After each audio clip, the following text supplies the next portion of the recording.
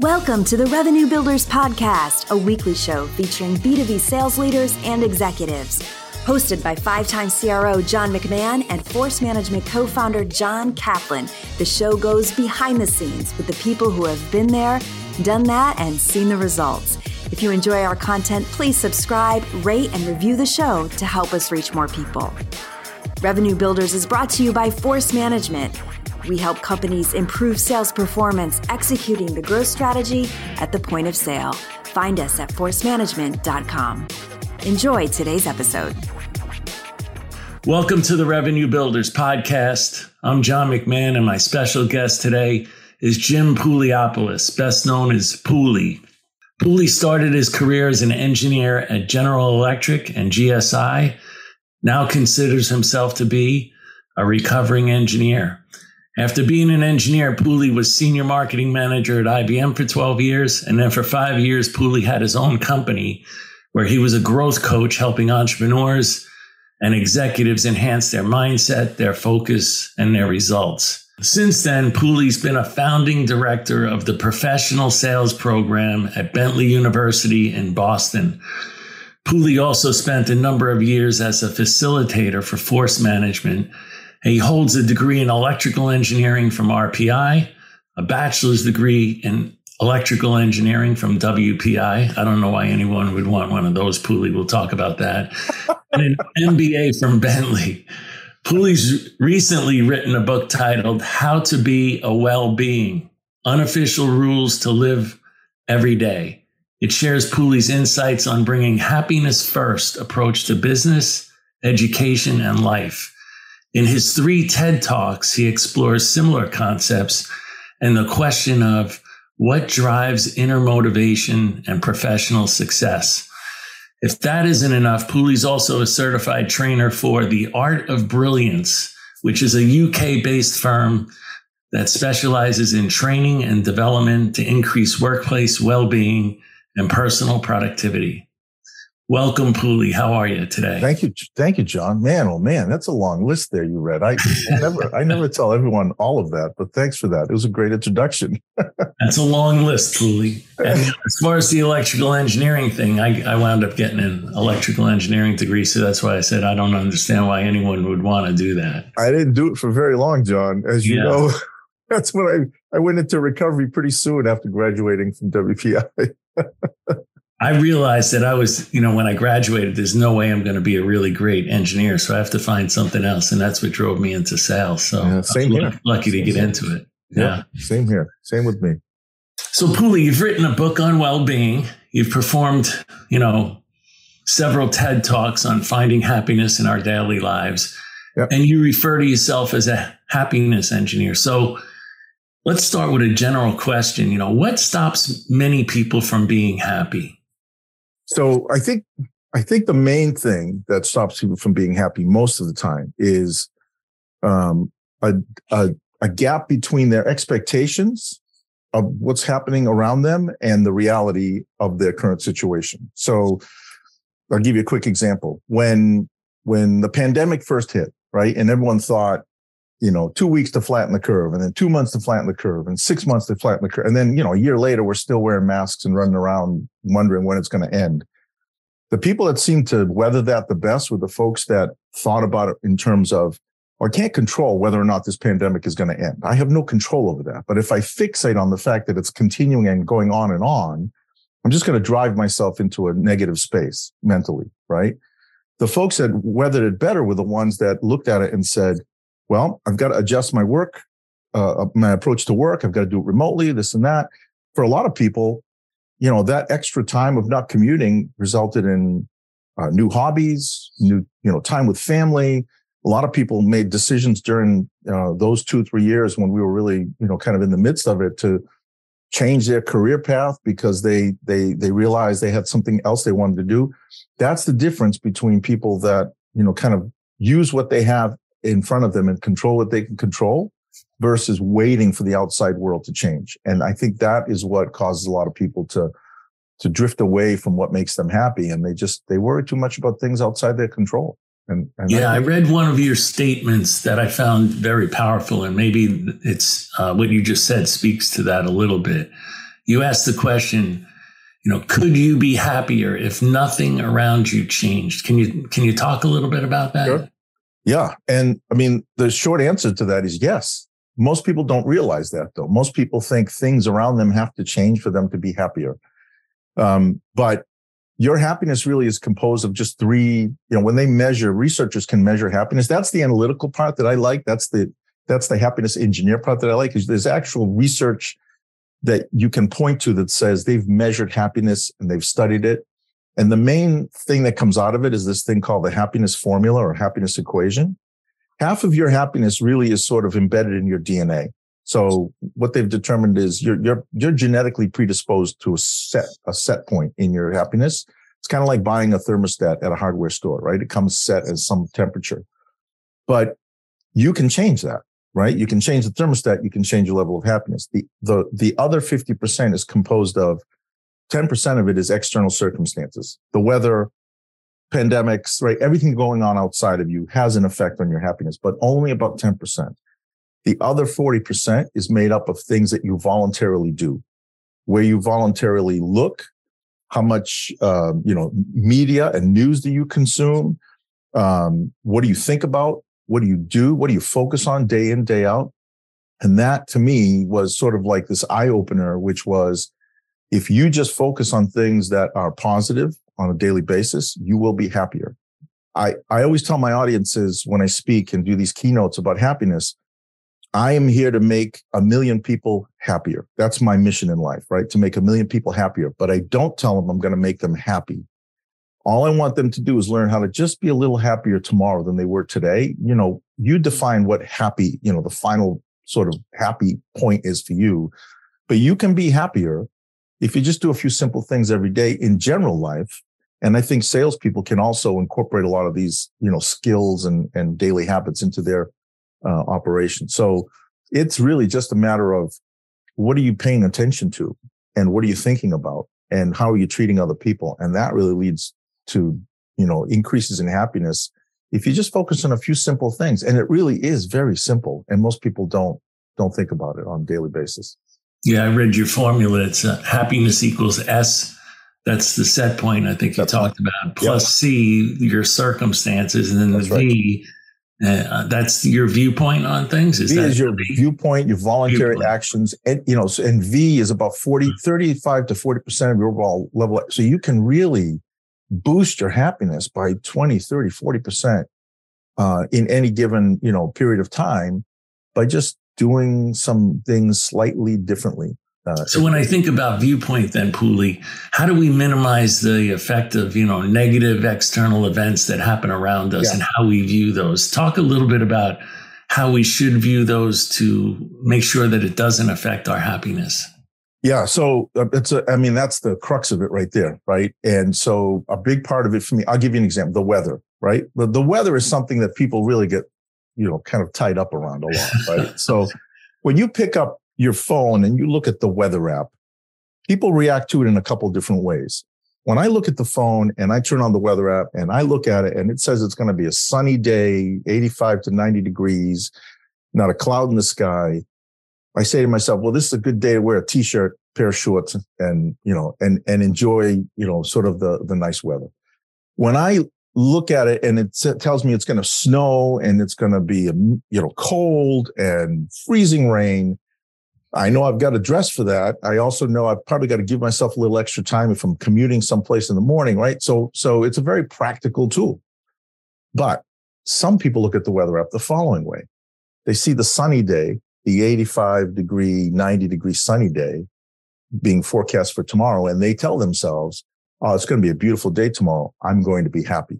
Mm-hmm. They look at the cold snowstorm day forecasted for tomorrow, and they say, it's going to be cold and I'm going to be miserable. In that moment, they've already decided what their emotional state will be tomorrow, right? Yes. Because they've sort of pre-programmed their mind for that. And the weather app should just tell you what to wear, right? And what to do that day. It should not be, the weather app should not be a whether or not I'm going to be happy app. And I see a lot of people put a lot of effort and stake into what that external circumstance of the weather will mean for their own happiness. Now you can extend that to anything. As you know, we talked about the pandemic and COVID. Sure, that was a very difficult time for a lot of people, but we all had stuff to be grateful for every day. We all, I couldn't be doing the work that I do today without the pandemic. It normalized remote work, and it normalized Zoom as a delivery mechanism for sales training and for keynotes and for workshops. So as difficult as it was, I look at it a little differently. I put a little positive lens on it, and I say, you know what? It actually has allowed me to do way more and reach audiences around the world that I never would have touched before, because it normalized this idea of working remotely. So that's the real subtle nuance in how do you look at how the things that happen externally, like what are we taking away from them? Yeah, well, where does this fit in, Pooley, where you've run into these people, they're always unhappy because they live in the past and they have regrets about what happened in the past. And for some reason, they can't live in the moment that they're in. They're just constantly living and kind of negative about the current situation because of what happened in the past. Yeah. So one of my TED Talks is about regret, and it's about a real deep personal regret that I had over my relationship with my Uncle Lazarus. And, to give you kind of a short version of it, I had visited him back in 1989 and spent this amazing week with him. He was an interesting guy, really interesting guy, just had done a lot. And I always felt, and I visited him in Greece, and I always felt, and I promised him I'd come back and visit him again. And then like 22 years passed, and I never went back to Greece to visit him. I just never went back to Greece. I just never went on vacation, never took a trip there. And I really regretted it. And when I found out he had passed away at the ripe old age of 95, he had a great life. It hit me really hard. And I really started thinking about this idea of regret. And my takeaway from that, to your point, was I spent a lot of time after he passed away thinking about how much I regretted not staying in touch with him. But I took it a little step further and I said, you know what? It's like a learning moment. It was a huge epiphany for me, which was to say family and friends and connections like that are important to me. And I can't let other ones like that kind of fade. I've got to stay on top of this. I've got to spend time reaching out to people I haven't talked to in a while, making sure that family stays, top of mind and important to me. I use that moment of regret as a real learning lesson. But unfortunately, a lot of people don't step back from those regrets of the past and use it to learn. Regret has always sort of been this early warning system that you did something against what you truly care about, against your value system, right? So by not going to visit my Uncle Lazarus, I basically didn't follow through on the verbal statement of family and friends are important to me. So from that moment forward, I started making a list of people that I had lost touch with that I wanted to reconnect with and doing sort of a regular outreach to them. And it completely changed, my life. And some of these folks I hadn't talked to in decades. And I just made sure that they knew how much I appreciated their friendship, their help, whatever it was. And I look back now and think that moment with Michael Lazarus was a huge learning experience. But most people don't do that. Most people dwell on it. And sometimes because they're so fixated on the past like that, they don't learn a lesson and they make the same mistake again. Right. Yeah, and they don't live in the present either because of that. And we don't live in the present. Or appreciate the present. Absolutely. So let's switch gears a little bit. I heard you speak about negativity bias. So can you explain what you mean by negativity bias and how that might affect us? Yeah. So negativity bias is human. It's human nature. It's actually built into, it's hardwired into us, which means we tend to look at external events with suspicion and with negativity, and we kind of interpret things negatively initially. And it's really sort of an evolutionary survival tool. So, when we were humans evolving, being chased by predators, we started to assume that any animal we didn't know could potentially be a predator. So let's steer clear of that. Any berries or fruit on a tree that we don't know, that we've never touched before, that could be poisonous. Let's avoid it because it could be poisonous. That part of the jungle or that part of the cave, people go in and they don't come out. Let's avoid that. So that became part of our operating DNA from an evolutionary point of view. It gave us the tools to evolve, frankly, right? But it's still there within us, and we're not being chased by saber-toothed tigers anymore. Mm-hmm. So now what we do is we sort of, our initial reaction to events that happen around us is to look at them negatively at first. And we just kind of fall into this trap. So in sales, if I have a sales conversation with a prospect and they hang up on me, I might immediately assume it's because I'm a terrible salesperson. It's because I wasn't well prepared. It's because I'll never be good at this job. I got to start thinking about what I want to do next because I'm going to get fired, right? We can quickly tumble down that path instead of just stepping back from that and saying, all right, well, I did a few things right on that call, and that person obviously was not in the mood to hear me, so they kind of hung up on me. But let's see if I can learn from what I just experienced and try a little different approach with the next prospect, right? But that negativity bias is in us, and so we always sort of assume this negative intent of other people, and we kind of assume that any weakness we have is permanent and is never going to be overcome. So one way to counter it is to try to train our brains to look for positive things on a daily basis. And those positive things don't have to be anything earth-shattering. It could just be simply, little things that I'm grateful for over the last 24 hours that I need to step back and think about, right? So it could be that I'm grateful for the fact that I woke up today and prepared for this podcast, and the lights are still on. The Wi-Fi is working well. The microphone's good. The folks that are cleaning my house right now, the power washer's out too loud, so we can have this conversation. If I just stop and think about those 3 or 4 things, it puts me in a better mood. But I think your point is negativity bias can be a really good thing if we understand it and we recognize when it's controlling us or impacting our viewpoint on the situation. Absolutely. Right? Because as sellers, we're bombarded with negativity. We get rejected all the time, maybe far more frequently than any other role. I think business. Probably that's true, right? Yeah. Outside of being a hitter in Major League Baseball, you're failing more often in sales than anything else. Right. And so to your point, if you allow that negativity bias to kind of creep into your interpretation of events all the time, you will eventually, it's a self-fulfilling prophecy, right? You will eventually begin acting in a way that supports your view that you're not good in sales, or that sales is really hard, or that prospects don't want what I'm selling. And you see it even, everyday life. Like you're going to go golf with some buddies and there's a whole, pond of water right in front of you. And you hear some guy saying, oh, every time I'm on this hole, I hit it in the water. Right. And I'm thinking, well, you're programming yourself to hit it back in the water again. Instead of saying to yourself, I see the water. That could be negative, but what I'm going to do is I'm going to blast this ball way over the pond.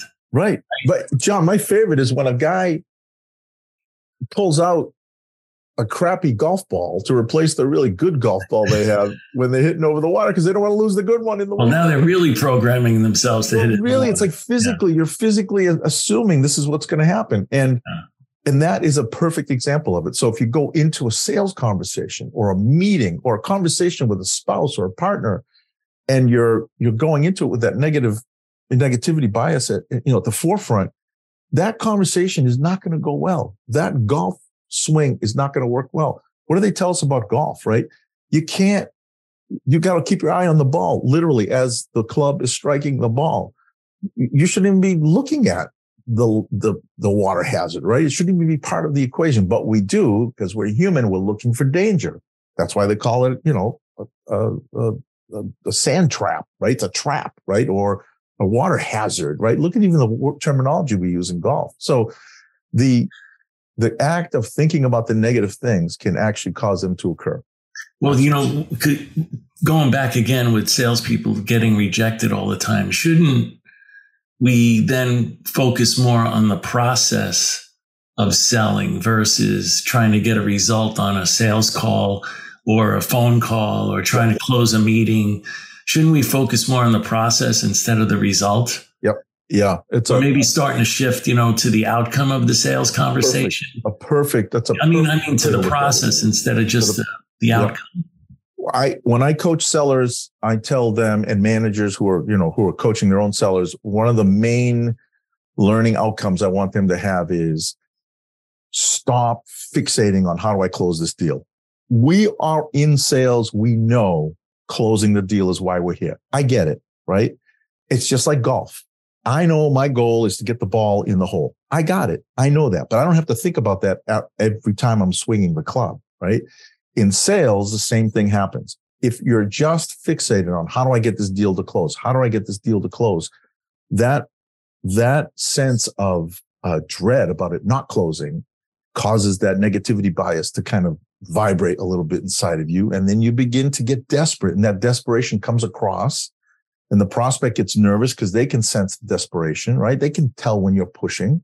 So the better mindset is to go into that conversation and control what you can control, which is the types of questions you ask, how you ask them, the tone in your voice. And I always tell sellers, if you really struggle with this, step back and ask yourself, not how do I close this deal, but ask yourself, how do I help this person in front of me personally and professionally right now? How do I help them? If you go in thinking, how do I help that person in this moment, you will ask much better questions. You'll do a better job of building rapport. You'll do a much better job of identifying what pain they have and what they've tried to use in the past to solve that pain. And then if you're genuinely empathetic with that person, as you are with anybody else in your life, any personal friend or family member, they will trust you. And then you can move that conversation more naturally to a positive conclusion. And I think salespeople get so worried that the deal won't close. Why? Because it's negativity bias. They're worried about the deal not closing, as opposed to just worrying about how do I have a conversation with another human, which we do all the time, all day long with people that we're not selling to. Right. Just focus on having a positive conversation, and closing, the deal in this call. Right. Right. And managers can help in that regard too, right? Because if the manager is hammering you on how to close the deal, when are you going to close this? When are you going to close this? Of course, if I'm working for someone like that, that's all I'm thinking of, as opposed to a manager saying, what does this person need that you're speaking with today? How are you helping this person today? They can reinforce that mindset, right? It's a shift. It's subtle, but man, the results it produces are much better, much better. Yeah. So Pooley, I want to switch gears kind of a little bit again. Sure. Yeah. I saw your 2x2 matrix, which was what you call a career satisfaction matrix. Yep. And it's really a matrix of skill versus happiness, right? Or enjoyment of your job. Right. With skill, for those listening, with skill on the x-axis and enjoyment or happiness on the y-axis. Yep. And maybe some people that are not engineers don't know what the X and Y axis are. But just think of a box with only 4 squares in it. There you go. And then you had failure and drudgery along the X axis, failure and aspiration along the Y axis, with the top right-hand corner being flow. Yeah. What'd you call it? Yeah, I've been calling it mastery lately. Flow mastery. Okay. Mastery. Yeah. Yeah. All right. So let's talk a little bit about those different boxes and what the matrix really means to you. Yeah. So I came up with this partly because of my own career path. As you mentioned at the beginning, John, right? We're both engineers. We decided early on we wanted to be doing something more with people rather than with products and engineering. So for me, it took a long time. I mean, it took decades for me to kind of put this all into perspective and a lot of thinking about it. But typically, when we think about careers and when we think about coaching young people into going off to college or pursuing a career after high school, we always come back to, what do you do well? That's always the first question people say. What do you think you do well, right? Which is a great question to ask. And it really kind of focuses us on our strengths, which we've learned is one of the best ways to have a more fulfilling career. So do something that you do well and to kind of avoid the things that you don't do well, right? Just minimize the amount of things that you do that you don't do well throughout the course of your career. But the missing element for me always was the following. Do I enjoy doing this thing well? So when I went off and got my engineering degree at WPI, I did it because I was great at math and science in high school. I was very analytical, and I excelled in those fields, and everyone around me said, you should be an engineer because those are the things you have to do well to be an engineer. But I was actually better in English and in communications and creative arts, but those were not things that were valued at the time in terms of career path. So I decided to become an engineer. And soon into my career, I said, I can do this pretty well. I can do the work and I can do it pretty well. I just don't enjoy doing it well. It doesn't give me any internal sort of juice. So once you put that on a 2x2 matrix, you've got how well do you do the work on one axis and how well do you enjoy doing the work well on the other axis. Now you've got a framework to kind of help you manage your career. So if you do it well, but you don't enjoy doing it well, it becomes drudgery. If you do something really well, but you're asked to do it over and over and over again, and you don't enjoy doing it well, you eventually burn out. It becomes a thing where it's like, I'm not being challenged. I used to enjoy doing this. I don't enjoy it that much anymore. And you can slip into that failure mode. It's burnout. That's the perfect equation, if you will, for burnout.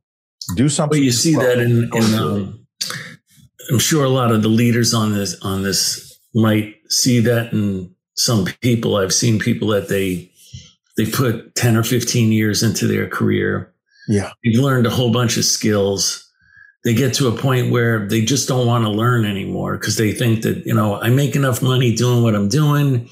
I don't really have any real desire to learn anymore. Yep.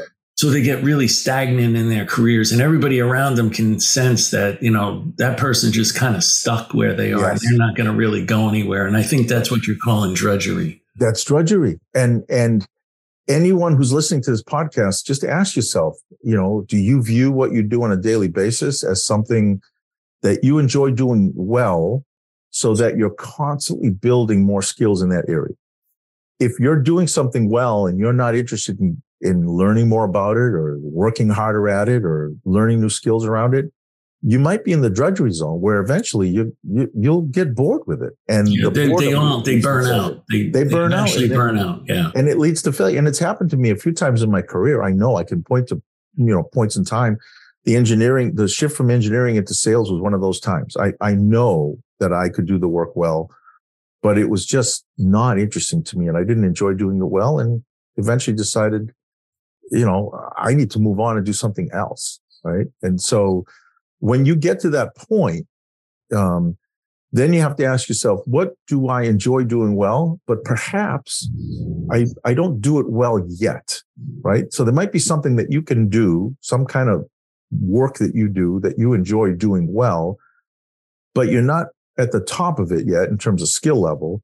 That's a very aspirational approach, right? It's like, I've started to do this. I do it on average basis, right? Whatever it happens to be, but I enjoy doing it well. So I put in the extra time and the effort to get better at it. I take on a new job in sales. For example, I moved from BDR to AE, and maybe I'm just average AE in the beginning, but man, am I into this whole concept of discovery and negotiating and building rapport and having these deeper conversations with my prospect. I'm listening to podcasts. I'm taking external training. I'm talking about ways of expanding discovery with my prospects, with my manager, and sharing best practices internally. I'm into it because I enjoy doing it well. And then eventually my skill set increases. And when you go ahead, John, I'm sorry. Yeah, no, I want to stay on that point because, now I want to blend in what you just said with negativity bias. So, I think it might be a little dangerous to focus on only being happy without understanding negativity bias as we embark on a new career or a career change. And what I mean by that is almost using your example. For instance, I graduate college, I go into sales, which is a highly skilled profession. And it may take years to master certain skills. So this is where we're blending some of the stuff that we talked about before. Don't I have to focus on the process so that I don't get frustrated with negativity bias and then quit in the first few years and say, this sales thing is just not for me. Right. So I think anybody coming out of college going to BDR program, BDR to sales to enterprise sales to, major account sales, you have to master certain new skills. Right. And if you have a negativity bias that says, while I'm learning these things, I'm not happy, that could be a little dangerous because it's going to take years. And that's why you have to focus on the process, right? Yeah. Isn't it starting to all play together, Jim? It is. Yeah, no, it is. Absolutely. And I think that's an important thing to note, which is when we talk about happiness and well-being, one of the things that I would never subscribe to is that you're always happy or that everything is always positive, right? Humans are emotional creatures, right? There's a swing of emotions every day, up and down, up and down. So in sales, especially, you're going to have really difficult days. You're going to have days when you fail completely, right? You're going to have quarters where you feel like you're worthless, right? And the key there is to say, okay, the results are not what I wanted. What did I do differently? What can I do differently? What can I learn from the way things went, sideways at various times throughout the course of the time frame that I'm looking back on, and understand that there will be negative days and negative emotions all tied up with you. I mean, there's no way to avoid it. It's kind of like looking at it on a longitudinal basis to say, am I on the right track here? Right? Am I getting a little better at this skill every day? Am I moving forward a little bit every day? Have I mastered something that was really hard for me 6 months ago? Right? So, I talked about the pandemic and how people had additional time in the pandemic. I actually started playing the drums. Almost at the age of 60, I said, all right, I want to learn how to play the drums. To your point about mastering something that I feel like I wanted to do well, but did terribly in the beginning. When I look back over the last, 2 years, basically of taking lessons, I started off by barely being able to play like a groove at the right tempo on a practice pad. Now I'm playing, I've got like over 100 songs I know how to play. A month into playing, I thought I was going to give up because I couldn't get my brain to wrap around having my two hands and my feet do different things at the same time. Now I can. And I look back on that and I think, look how far I've come, but it came day by day. And there were some good days and bad days. Same thing in sales, day by day, moment by moment is how it all kind of all plays out. Yeah. So using your 2x2 matrix and everything that, you're saying right now, if I have a growth mindset, if I think that I'm a student of the game, if I think that I should always be learning, I could go through micro cycles or even macro cycles of, let's say, failure, aspiration, mastery, failure, aspiration, mastery, right? But as long as I know I'm in that circle and I'm going to get to mastery, and then I'm going to go up a level, and now I'm going to fail and I'm going to aspire. I'm going to try to master again. As long as I'm conscious of that and conscious of that process, and not let negativity bias affect me, I think that I could have a really positive mindset. I think that loop is what people need to understand, which is I fail at something, I try differently, I learned something, maybe now I'm a little bit more aspirational at it, right? And eventually you can stay in that aspirational moment longer. So, and then from there you can move into that mastery. In other words, when students ask me, when they graduate from Bentley and they ask me about career advice, one of the things I tell them is, do not pursue a career thinking it's going to be a linear set of steps from graduation to retirement, right? I tell them, view every job that you take as an experiment. Go into it with a hypothesis. I think I'm going to like this job for the following reasons. I'm going to get to do the following types of things, and I'm going to have this kind of impact on my prospects and my clients, right? But every 6 months or so, ask yourself, am I actually achieving that hypothesis? Are those things that I thought I was going to get out of this job actually coming to be? And if not, you've got to either, shift your behavior in the job, or you've got to shift into a different role and just use that as a stepping stone to whatever the next challenge is. And eventually over time, and it could be 5 years, could be 10 years, eventually you will find something that you really perform well at, right? Into that aspirational and that mastery mode. And the more you do that and surround yourself in an environment where people appreciate that, the more likely it is that you will get passionate about the work. And then once you're passionate about the work, then maybe you will find your purpose in life, right? But that doesn't happen day one, the moment after graduation, when every graduation speaker tells you, find your purpose and you'll always be happy. Right. It's nonsense because it takes decades sometimes to get there. So yes, that was my main point through a lot of this. But if we think about mastery again, right? And here's a world I've lived in where, I've been in many startups. Yep. And what happens is you see people that maybe in the first couple of years of the startup, they are mastering, especially in sales, mastering how to sell the product. Yeah. They know the messaging, they know the product, they know the customers, right. They know all that stuff. Then what happens is you fast forward and it's a couple of years later, and that same person that had mastered everything almost falls into what you would call drudgery. Yes. And the reason is because everything around them, and maybe this goes back to your happiness thing, the circumstances, everything's changed. The products change, the customers change, the competitors change, the messaging needs to change, and these people don't change. So my question is, isn't there a little bit of a danger of believing that you've ever mastered anything? Because when you see the best people that are in sports, the separation between the people that are number one and the person that's number 10 is just, really small, right? Micro increments, right? Yeah. So isn't there a danger there, Pooley? I think the danger is in feeling like if I master knowledge or information, I've arrived at a final state, right? Because the world, as we know, is dynamic, right? Products come and go. Markets change, companies come and go, managers come and go. So if we think that mastering a set of knowledge is the ultimate, destination, I think we can be mistaken. I think it's mastering a set of skills, right? Things that we do, the types of things that we do are the things that we want to master.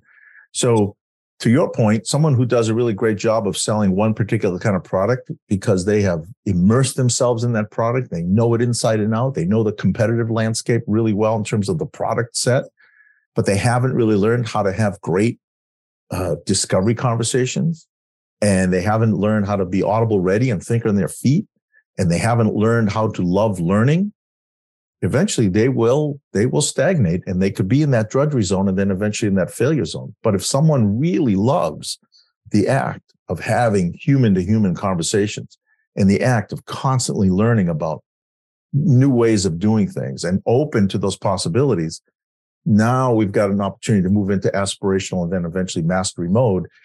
For me, mastery never means you stop learning. It just means that you're in a place where what you do it well, you enjoy doing it well, and you're constantly improving upon it, right? That's one of the three elements of internal motivation is mastery, which is continually going into that flow state because you're so good at it, but you're always working on it. Those great athletes you talked about, they're always practicing. Right. They're always finding new coaches. They're always finding new ways of improving their performance. And you see the great superstar athletes who decide to stop doing that because they've reached a certain point. You could see them stagnate, right? Sometimes it's age, sometimes it's disinterest, right? And then they kind of fade away. So I want to emphasize one of your points, though, when you talked about knowledge and skill. In my experience, if you hire somebody that's really, really smart, very super intelligent, like they can gain knowledge very quickly. Right. But to your point, gaining the skills, that takes a lot of repetitions, thousands of repetitions or hundreds of repetitions to really start to master a skill. And that's maybe what we should emphasize for people is you can gain knowledge really quickly about what to do. Yeah. But the how to do it and actually doing it is really difficult. And that takes time. For me, a big part of it is, are we, as managers, for example, are we impacting someone's knowledge of the situation, or are we impacting their behavior in the situation? Okay. I think the behavior piece is more important, right? As you said, I can learn whatever I need to learn, right? We live in the information age, right? I mean, if I want to learn anything, I just click a button and I can search it and I can find a way to learn it, the information itself. But the behavior, the skill set, the way we, what we control when we're in a sales conversation, what we control when we're interacting with another human, that is the stuff that we can continually sort of improve on and make huge kind of leaps forward as people. And again, if we're coaching or mentoring people, that's what we need to focus on, which is, I understand that you got all this product information. Tell me how you're going to have this conversation and be more empathetic, more genuinely interested in the other person, more in the moment about it without showing your desperation about trying to close the deal. Yeah. I think it would be interesting exercise for a lot of the leaders that are listening to this to sit down and think about where their people are, in this 2x2 matrix, because that's how they might be able to really support them and then help them get to the next level. Right. Hey, I want to ask you, maybe this is something that's a little different, but it kind of fits in here. I've seen people in my life that have focused on, let's say, a destination, like or an end result, like a new car, a new house, a new job, and believe, hey, when I get to this new car, I get this new house, I get this new job, that's when I'm going to be happy. And then they get all this stuff and they still seem really unhappy. Yeah. What is that, Pooley? That is, there's a term in psychology called the hedonic treadmill, which is hedonic treadmill. Hedonic treadmill, like hedonism. Hedonism is like just doing things for enjoying for yourself, but it's not in a healthy way. So think of it this way: if I'm on social media and I post something about you and I having this conversation on a podcast, and then I start looking to see, are people sharing it? Are they liking it? Are they commenting on it? If I base whether or not I'm going to be happy on how many people like what you and I have talked about, how many people have shared it, how many people have commented on it, every time I see one of those little likes, a little click there, I get a little dopamine hit. I'm like, wow, there's another one. There's another one. There's another one. I want more. I want more. I want more. But after a couple of days, those posts, people move on, right? Right. And I'm like, why aren't people liking this stuff? Why aren't they liking it? Oh man, I'm looking for the external validation. When you're chasing after money and you're constantly thinking about how to make more and more and more money, that could be a recipe to unhappiness, because it's not about the achieving of the goal. It's the sort of upping of the goal every single time and making it so that you base your internal worth on those external results. We said it right at the beginning of the podcast. You and I, if we're in a sales conversation, we can control the conversation, but we cannot control the result. All of us have had great sales conversations where we knew this person that we're talking to should do business with us. And there's no reason they shouldn't. The value is there. There's no objection that stands. They've even told us they want to, do business with us. And somehow the deal doesn't go through. We don't control that result. We just control the conversation. So the hedonic treadmill is the constant pursuit of ever more money, the constant pursuit of more wealth, the constant pursuit of more fame can make us miserable. I've never said that money can't make you happy. It absolutely can make you happy in the short term, but the constant pursuit of it, unless you find some other reason why you're doing what you're doing, can come back to bite you a little bit. So you've got to see the impact of the work that you do. I think that's a more important gauge of staying motivated in a sales role, is to see the impact you're having on other people. If you base your motivation on that, I think you'll be better served. Pooley, I want to go back to your happiness formula, S plus C plus V. Yep. And on S, which was your set point, you said that's in your DNA. And I'm going to go hire someone, and I'm looking at their character traits. Are there certain, and some of their behaviors during the interview, because I'm thinking about hiring them, are there certain characteristics like listening, curiosity, those types of character traits that you've seen or seen studies on that say these types of people can be happier in their jobs because they're maybe more willing to listen, they're more curious about the world around them, so they're maybe more willing to learn because they're also intelligent? I mean, can you expand on that at all? Yeah. So I don't know if I don't know if I've seen studies about it, but I do know one thing, that when people are engaging with each other for the first time, whether it's a job interview or a social situation, one of the things that I've always thought about is the person talking at you and to you and pitching to you, or are they just having a conversation with you? And do you feel after the conversation that that person is interesting? Right. And so for me, one of the things I have my students do, one of the exercises I do is I pair them up and I say, one of you is going to tell a story. The other one is going to listen and ask questions about the other person. I don't tell them ahead of time. Neither party knows what the other party is doing. I let the listener go in knowing that they're not supposed to inject anything about themselves, even if the story is about a vacation that the other student has been on, and maybe the listener has also been there, but they're not allowed to talk about that. Just ask questions, get deeper into the other person's psyche. What they report afterwards is, oh my gosh, I feel like I've got a new friend, a best friend, someone who really cared about me. For me, it comes back to, in order to be interesting, you have to be interested.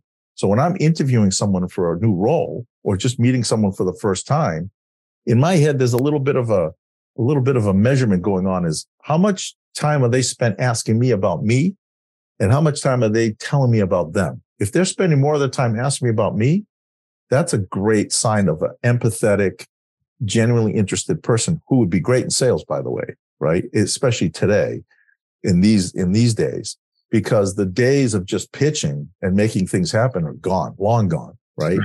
So I know it's not a direct answer, but I always listen. Right. Are they asking me? You didn't actually answer the question. That's I know, but I kind of think about the cocktail party. I gave you something to go research, though. Yeah, well, I will. Right? Like you're at a cocktail party, right? And you're talking to someone, and the whole time they're looking elsewhere, right? They want to go find someone else to talk to. Yeah. That's a bad sign, right? That's a bad sign. Pooley, one other thing. So you focus a lot of your discussions on the intersection, of sales, well-being, and personal productivity, which seems like a fantastic place to be. So how can the sellers that are listening, how can they arrive at that destination? Talk to us a little bit about that. So I think part of it is when it comes to the personal well-being and the happiness, everyone, not just sellers, but everyone on a daily basis, at the very least, take out a piece of paper, take out your notes app on your phone, and just write down 2 to 3 things that you're grateful for that day, the last 24 hours. If you really want to challenge yourself, try not to repeat an item for 30 days. In other words, if I joked earlier, like the Wi-Fi is working, if that's one of your things that you're grateful for today, don't talk about that tomorrow.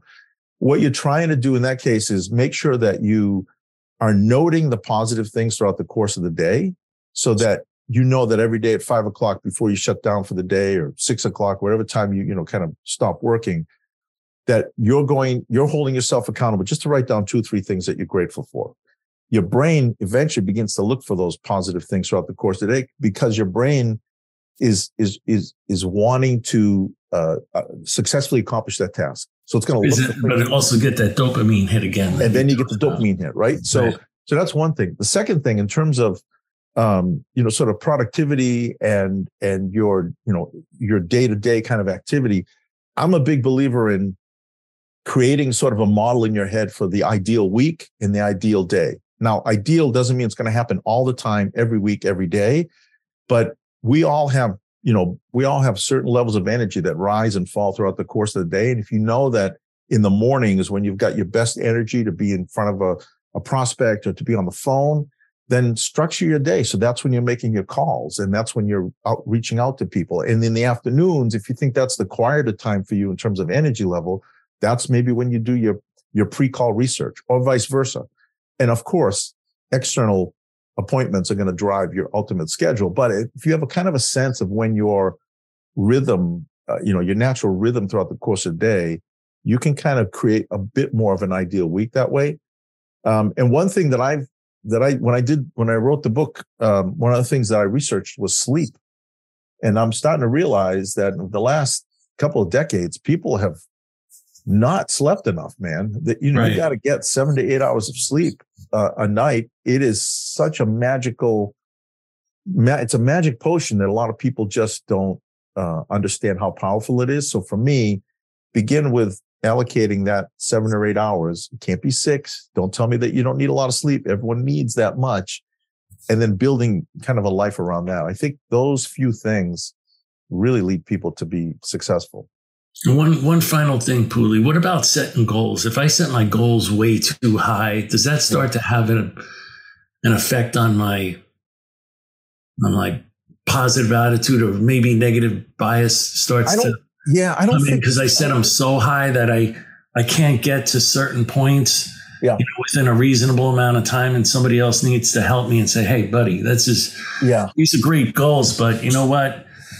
No one has ever gotten there in the first 4 years. So let's start to set goals for the week, the month, the quarter, the smaller increments, so that I can maintain more of a positive attitude and be happy." I think setting a big goal is great. I think over the years, what I've realized is the goal is nice. It could be a big goal, right? It could be a huge goal, whatever you want it to be.